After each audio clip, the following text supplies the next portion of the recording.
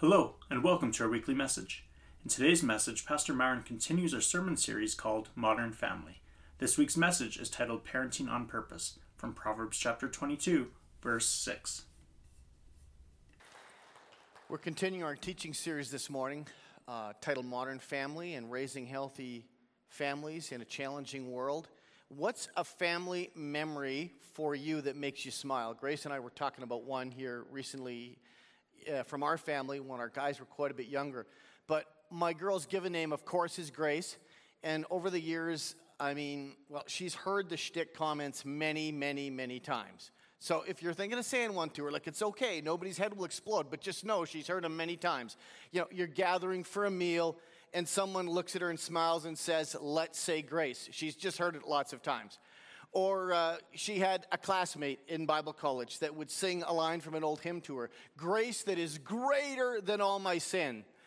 Or, they'll say, "Amazing grace," and kind of smile at her. Now, she is amazing, but again, she just heard them all lots. However, there was one time when our oldest son was 10, and on Mother's Day, he serenaded his mom with his take on the opening line of Amazing Grace, and we thought it was pretty good. And we've always remembered it with a smile. And he sang to his mom, "Amazing grace, how sweet the mom who bore a wretch like me." We thought that was pretty good. What's a memory from your growing up in your family or in the family of children that you're raising that puts a smile on your face?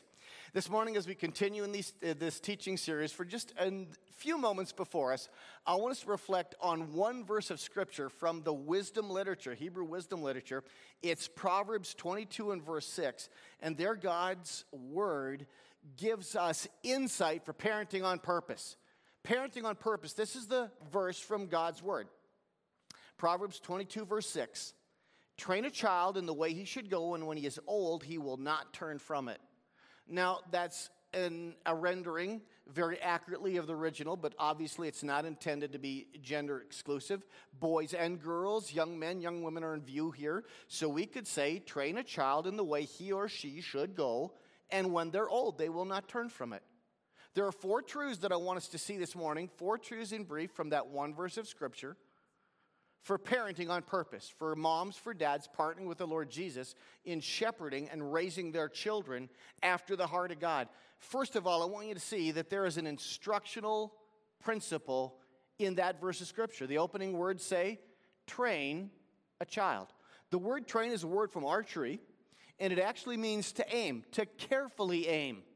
And so, for example, in Psalm 127 and verse 4, the Word of God says, "Like arrows in the hand of a warrior are the children of one's youth." So the word train conveys the idea of aiming your children. Well, how would we aim our kids?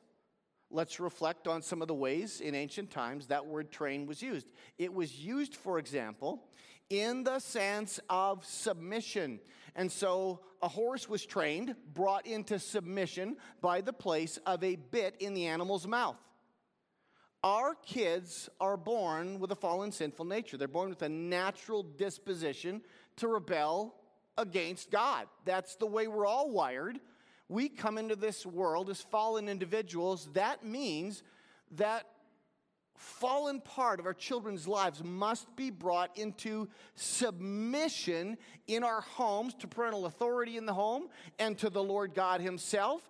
And so moms and dads, through loving, consistent discipline, that's how God calls us to train our kids, to bring that aspect of their lives into submission to us and to the Lord our God. And so in our homes, we establish clearly delineated expectations for behavior and the consequences when the behavior is not followed, and lovingly, we follow through with discipline. Here's another way the word train was used. It was used in Genesis 14 and verse 14 in the sense of skills for life.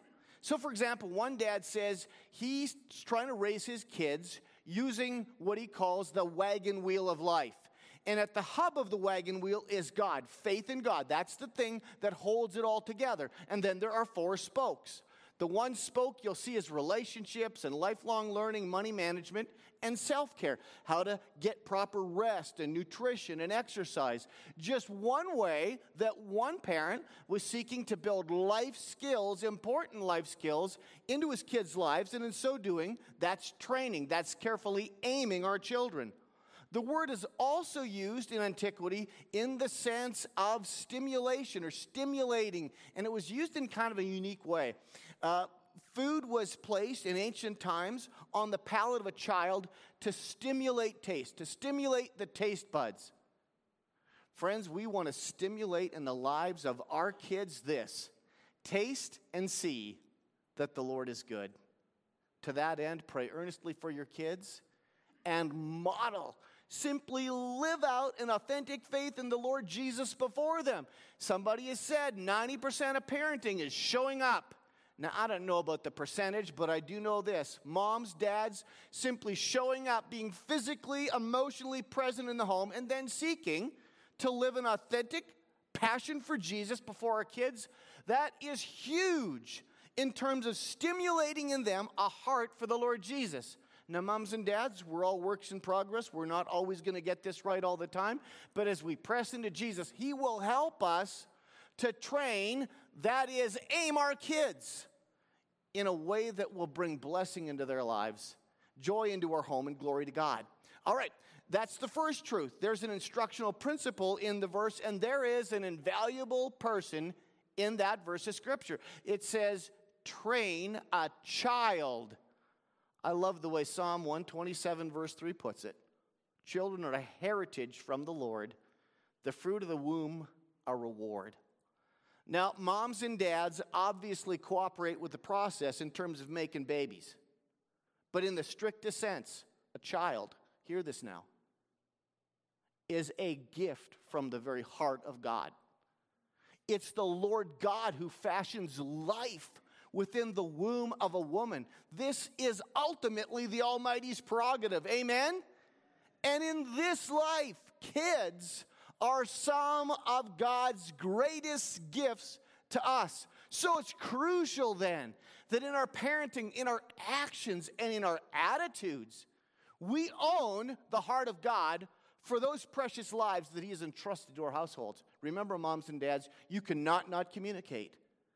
The attitudes that we have in our hearts inevitably are reflected. So may God fill our hearts with the value, the infinite value and love for our children that He has for them. I love this piece. Hear this piece. Conception. Today my life began.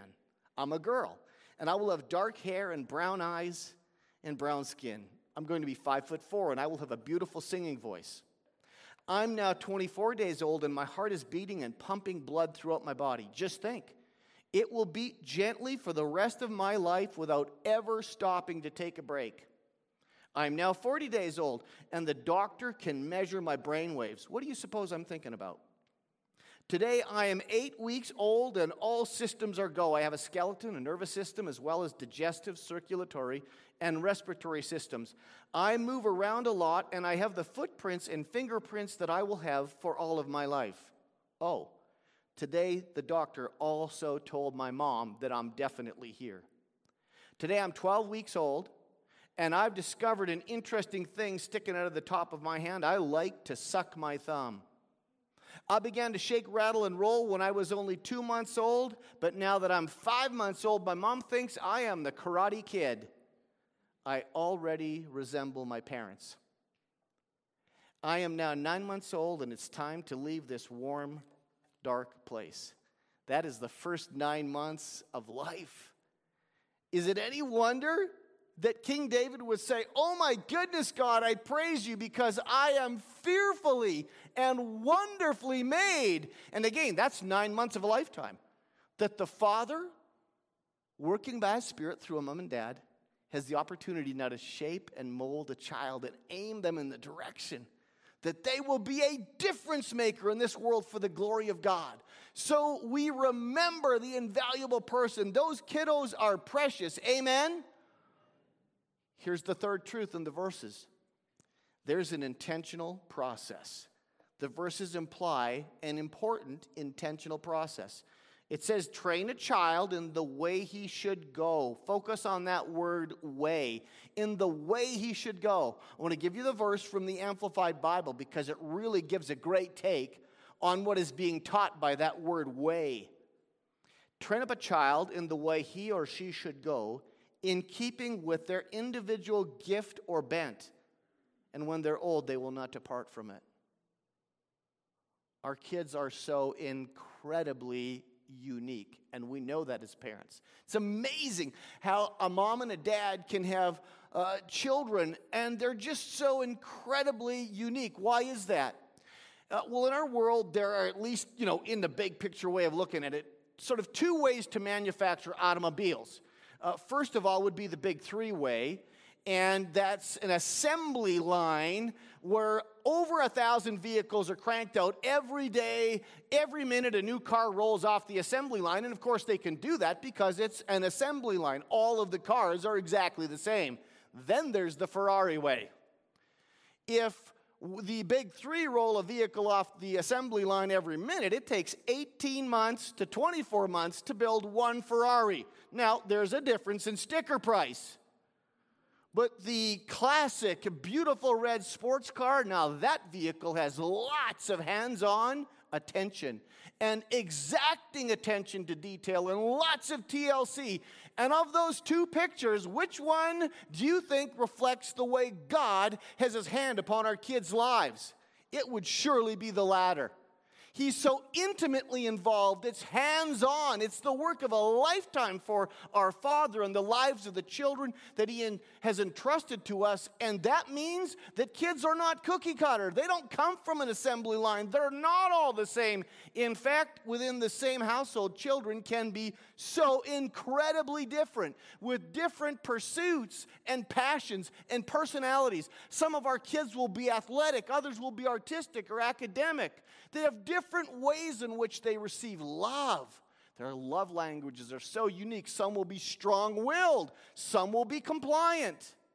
They're just so incredibly different. What this means for us moms and dads is we must observe our kids very carefully. Listen to them patiently and ask God earnestly to give us insight into the way that he has fashioned them so we can come alongside them and affirm them and cheer them on in exactly the way that God has wired them to be. Well, there's one more truth in the scripture, and the last truth is this: there is an incredible promise in the verses. Train a child in the way he or she should go, and when they are old, they will not turn from it. This is an example in Hebrew wisdom literature of a general promise as opposed to a specific promise. In other words, the general principle here is that a mom, a dad who are followers of Jesus by faith and asking God for grace in their home, generally speaking, they will have children that follow and honor the Lord Jesus. But we know that this is not a simple equation. It's not always the way it works. Go right back to the very beginning. Adam and Eve had the perfect father. And what did they do? They made a disastrous choice that wreaked destruction on all of humanity and the entire universe. So it doesn't always work that way. We know that in general the principle holds, but there will also be situations in our lives where the kids that God brings into our homes, perhaps for a season or longer than that, they get away from God. But nevertheless, I want us to hear what the Word of God is saying in this verse. And what does it say? Train a child in the way he or she should go, and when they are old, they will not turn from it. In general, our kids, when raised in the nurture and admonition of the Lord, they will follow Jesus. But for that kid that gets out there, how often do we hear stories where at some point in their life, seeds of truth sown when they were in the home, that coupled with the faithful, persistent, expectant prayers of mom and dad, have arrested that child, perhaps in their adult years, and drawn them back to God. What we know is the song that we sing together in church is true, right? He's the way maker. Even when I can't see it, you're working. Our Father is persistently and patiently and lovingly pursuing our kids all the time, and certainly those who are prodigals. So don't give up, moms and dads, if that reflects part of our journey. Know that God is faithful, His word is true, and we lean into Him with prayers, and that expectantly looking forward to that day when Jesus, who is real to us, becomes real to the lives as well of all of our kids. So to wrap up, just a few thoughts very quickly in conclusion. Here's one. Moms, dads, pray like crazy and do everything that you can to lead your kids to faith in Jesus. Pray for them, partner with the Spirit of God to do all you can to lead your kids to faith in Christ. Secondly, study your kids carefully. And again, ask Jesus for insight into their character, their way. Thirdly, provide consistent, loving discipline. 4, keep open lines of communication. Tell your kids and mean it, any subject, anytime. What's more, any subject, anytime, and the part of mom and dad will be accompanied by this response. We will do our very best, no matter the subject or the statement, to listen with ears open and dial the emotion down. Any subject, anytime. Open lines of communication is huge. And finally, with faith-filled expectation, trust God for some of the most rewarding years of your life. Let's pray. Father, for the gift of children, for some of us, for the gift of grandchildren, we give you thanks. They are a heritage from the Lord. They are a reward. They're a gift.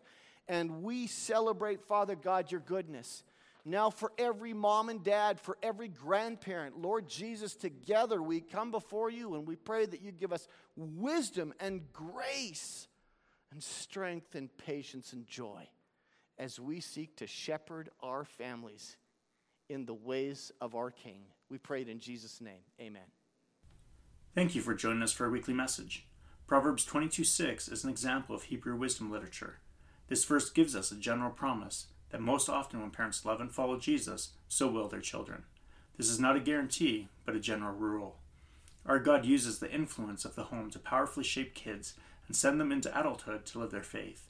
And so often when there's been a season of getting away from God, God uses seeds of truth sown in the home and the faithful prayers of mom and dad to call their son or daughter back to God. If you're finding that your family is struggling, or if you have a child that has strayed away from God and you want someone to talk to and pray with, please email us at help@hhachurch.com. That's help, H-E-L-P, at H for Harvest, H for Hills, A for Alliance, Church, CHURCH.com. And we would love to talk with you and pray with you and help you find the support and the resources you need. For all the parents out there, let us do all that we can to lead our kids in faith in Christ. Study our kids and pray for insight into their character. Provide consistent, loving discipline. Maintain open communication. And trust God for some of the most rewarding years of our lives. Now these words from Ephesians 3:20-21. Now to Him who is able to do immeasurably more than we ask or imagine, according to His power that is at work within us, to Him be glory in the church, and in Christ Jesus through all generation, forever and ever. Amen. May God bless you and your family as you go into the remainder of your day to be the hands, feet, and voice of Jesus.